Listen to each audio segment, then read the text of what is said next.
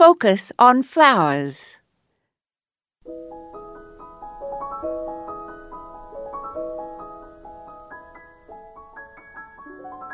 To have a good cutting garden, we must plan carefully to ensure that there is a continuous succession of flowering and that the flowers, when picked, are ones that last in water indoors.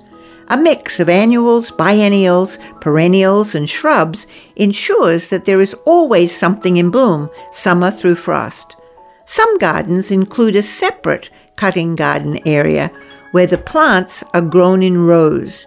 For example, a fenced 6 by 12 foot rectangular area in full sun can produce enough blooms for continual flower displays indoors, summer through frost. A wooden fence or a brick wall, whatever fits best into an overall garden landscape, usually is the way to go, and there needs to be easy access from the house. Make the rows of plants from east to west for maximum sun exposure. Put the shortest plants in the southernmost rows and the tallest on the northern edge so that they don't shade other plants.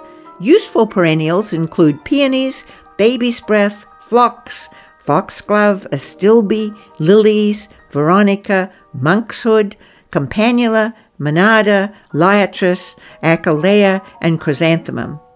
Annuals should include cleome, cosmos, snapdragon, zinnia, celosia, gomphrena. This is Moya Andrews, and today we focused on a cutting garden.